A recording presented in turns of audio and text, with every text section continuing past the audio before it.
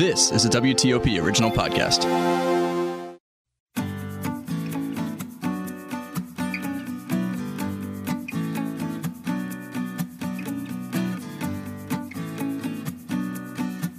Welcome to another episode of The Vine Guy. I'm your host, Scott Greenberg, and I am so thrilled to have as a special guest Aaron Jennings. Now, Aaron is currently starring as Anthony Holmes on the NBC comedy Grand Crew. The popular sitcom tells the story of a crew of 30-something Black professional friends in Los Angeles who regularly enjoy getting together at their favorite neighborhood wine bar to unpack their everyday adventures. Now, on the show, Aaron's character plays the happy-go-lucky, yet slightly uptight accountant and proud vegan of the group, best known for his cringy dance moves and unwavering commitment to his job. The first season of the series repeated on December of 2021 on NBC's launch of Peacock. Get this, it was the platform's top digital comedy. Currently on production of season 2, the successful comedy will return first quarter of 2023. Now, in addition to Grand Crew, Aaron can also be seen on Amazon Prime's hit series, A League of Their Own, in the role of Guy. Aaron's acting resume extends to include appearances on HBO's Insecure, Tyler Perry's Meet the Browns, CBS's NCIS, Fox's Bones, TNT's Rizzoli and Isles, as well as a series regular role on the CBS drama Pure Genius as Dr. Malik Verlaine. Aaron, you are one very, very busy guy. And so I am doubly thrilled that you made time to spend time with me today on the podcast. Welcome to The Vine Guy. Hey, thank you so much for having me. Thank you for that wonderful introduction. So very appreciated. And I'm very happy to be here and to be on this podcast with you. Well, this is thrilling. I mean, I got to tell you, well, I'll tell you what, before we jump in, can you just take a moment to describe the show? Tell me a little bit about Grand Crew. Yeah, well, Grand Crew was created by Phil Jackson, and it is a half-hour sitcom on NBC, which also then airs on Peacock afterwards. And it basically centers around this group of friends that are all Black living on the east side of Los Angeles. And they essentially meet, like you said, at this bar by the name of Grand Crew, which I'm sure many of your listeners know is a wine term that speaks to the grade of a wine and superior grade. It describes a wine as a superior grade. And so they meet at this bar that is named Grand Crew, and they impact their lives, you know. So they talk about their love life and their work life and everything in between. And it's a lot of fun and it's hilarious comedy. But I like to think that it also has a lot of heart and it's a nice balance of the two. And so, yeah, Phil Jackson, who I previously named, who is the creator of the show, got the idea from his own personal life. There's a bar here in Los Angeles on the east side that we now all frequent. But before, he was frequenting with his close friends. And when deciding to create a show, he thought, well, why not just tell my story and tell this story? And this could be a nice sort of way of paying homage to not only wine, but my friend group. And here we are now in our second season, just finishing our second season. And we're really excited for the world to get a chance to see this next season coming soon. I have to say, it's a fantastic series. It really is.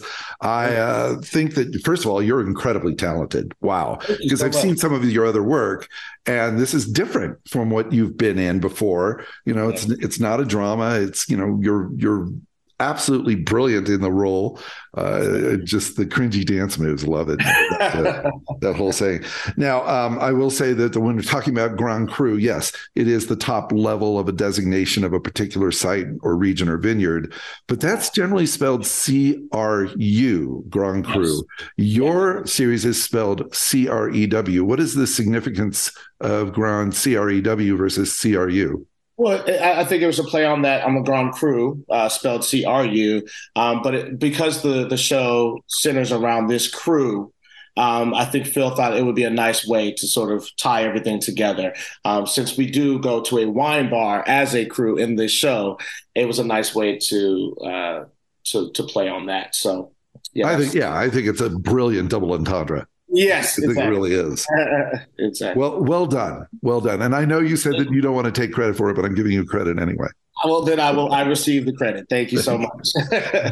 So, I have a lot of people on the podcast, and most of them come into wine through, a number of different ways, but most of them are coming in through wine classes, or they get into wine through maybe wine dinner with friends.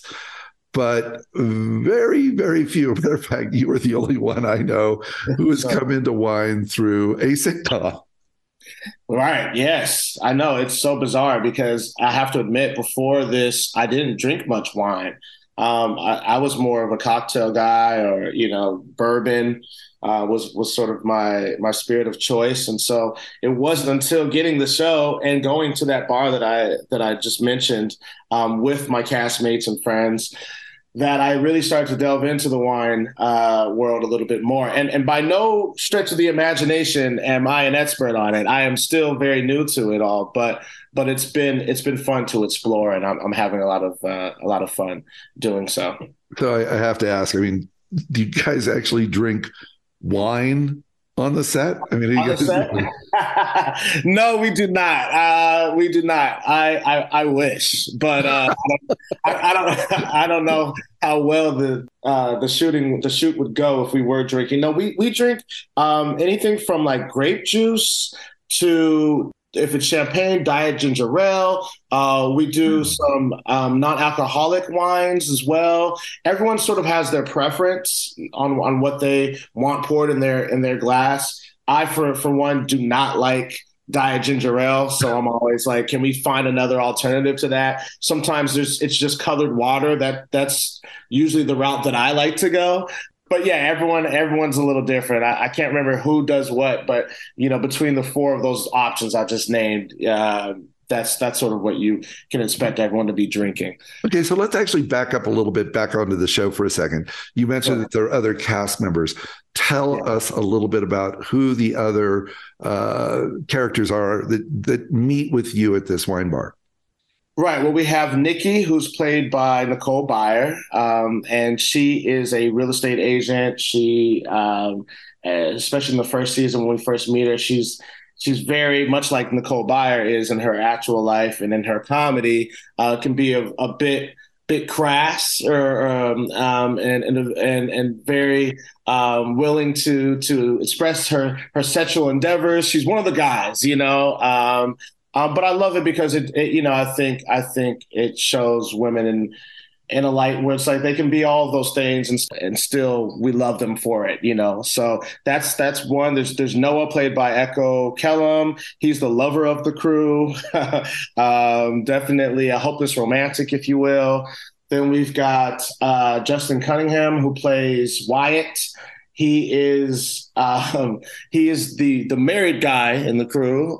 He has a wife by the name of Kristen, who is played by Maya Lynn Robinson.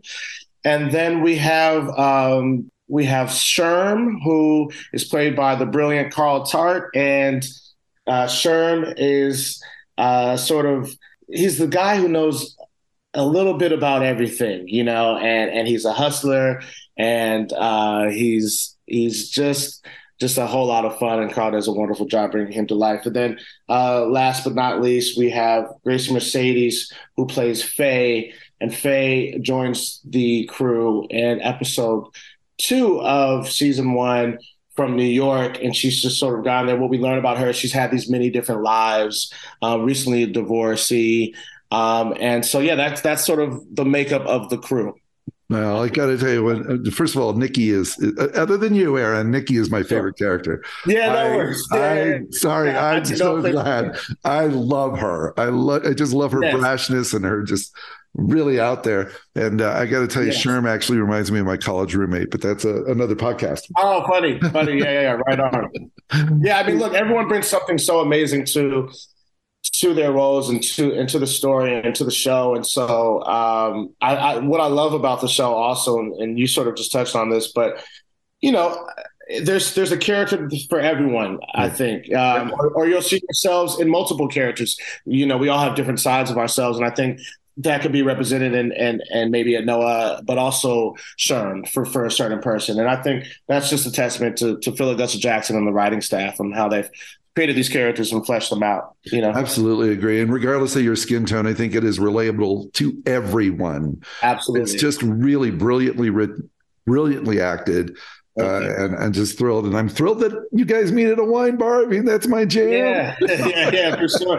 Now, by the way, Scott, are you a sommelier? Like, tell me a little bit about yourself, if you will, because oh shucks, this isn't your podcast. This is. I just want to know. This is an abbreviated version. The abbreviated version is I'm a wine enthusiast that has a face for radio. I spent 25 years as a wine journalist and wine judge, and had a radio show and a regular newspaper column. Just somebody who loves wine and can relate to people about wine, and that's my background, man. That's pretty straightforward. That's awesome. The one thing I definitely can relate to is getting together at the wine bar. And you just mentioned that there's a wine bar. I'm not going to ask you for the name because then I'll end up popping in and trying to stalk you or something. Yeah. But there's a wine bar that you mentioned in Los Angeles. Does the group really, your group really get together after a shoot or and hang out? Oh yeah, absolutely. Well, I'll even start by saying, I don't know if the audience knows this, so I will say that Phil was already friends with Nicole, Echo, Carl, and a few of the writers on staff. They all kind of came up together in the ranks at UCB, which is an improv school here. And that's how they knew here in New York. And so they all met through the world of improv. And they used to, prior to the show, meet at this particular bar, this particular wine bar. And so it was already their hangout spot. And again, that's where the great idea to make it into a show came from. Then once myself and Gracie and Justin came on board for the show, we basically just started meeting them there, So on any given day of the week, you might find one of us or perhaps all 6 of us there, and then plus some of the writers from the show. It's definitely a place where we like to hang out.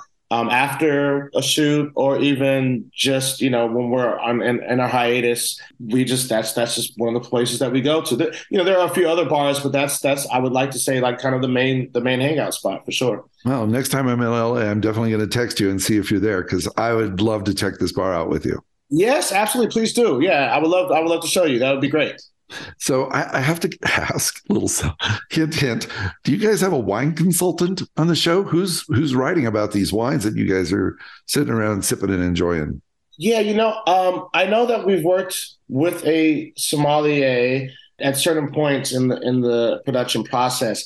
I don't know, because I'm not in the writer's room, if there's a consultant that Phil is using for every script or what. But I know that there is a sommelier whose name is escaping me right now. And I feel so bad because he also did a wonderful job of helping us find crew gifts for season 2. I'm so upset that I'm forgetting his name. But yes, so we do consult with professionals as well. But I can't say that we have a steady consultant outside of this one sommelier whose name I cannot remember, and I'll have to input that a little later into the show, because it's going to bother me if I Devin the wine guy, something like that. Devin the wine guy. I'm going to find it right now because that's terrible. Well, I have to say that whoever Devin the wine guy is, he's doing a fantastic job, because the accuracy of, the way you guys talk about the wines is pitch perfect, and by the way, super relatable. So one of the things I, as a wine person, find so charming about the show, not just the banter and the interaction between all the characters, but it really is sort of the underlying theme of the wines and how it really is very accurate. And I think it's kind of cool. It's hard to pull off, by the way, I think. Yes. Well, thank you so much. Again, I can't take full credit for that. I have to give credit where credit is due. And that mostly starts with our writers and with Phil, but thank you. We're really happy to hear that. And his name is Dev. He's a sommelier, and you can find him at Wine and Culture LA on Instagram. So that is all right. You did look it up. Love it. I did look it up. Yeah, I had to. He's too great of a guy not to. All right. Shout out to Devin. Yes. So, real quick, what is like one of the coolest things you've learned about wine personally through the series? Let's see. Through the series, what are one of the coolest things? Well, I can't pinpoint one thing. And again, I'm so new to this. Like, it's still the world is still very, very new to me. And I just love that we've been able to film at some vineyards here in LA or in LA County. That's been awesome.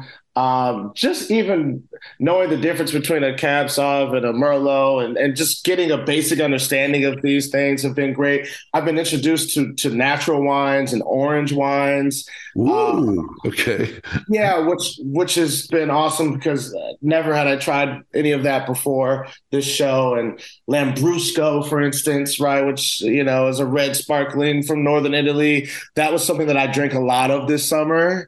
And so that was probably something I was stuck on. I was like, wait, you mean red wine can have bubbles? Like that's cool.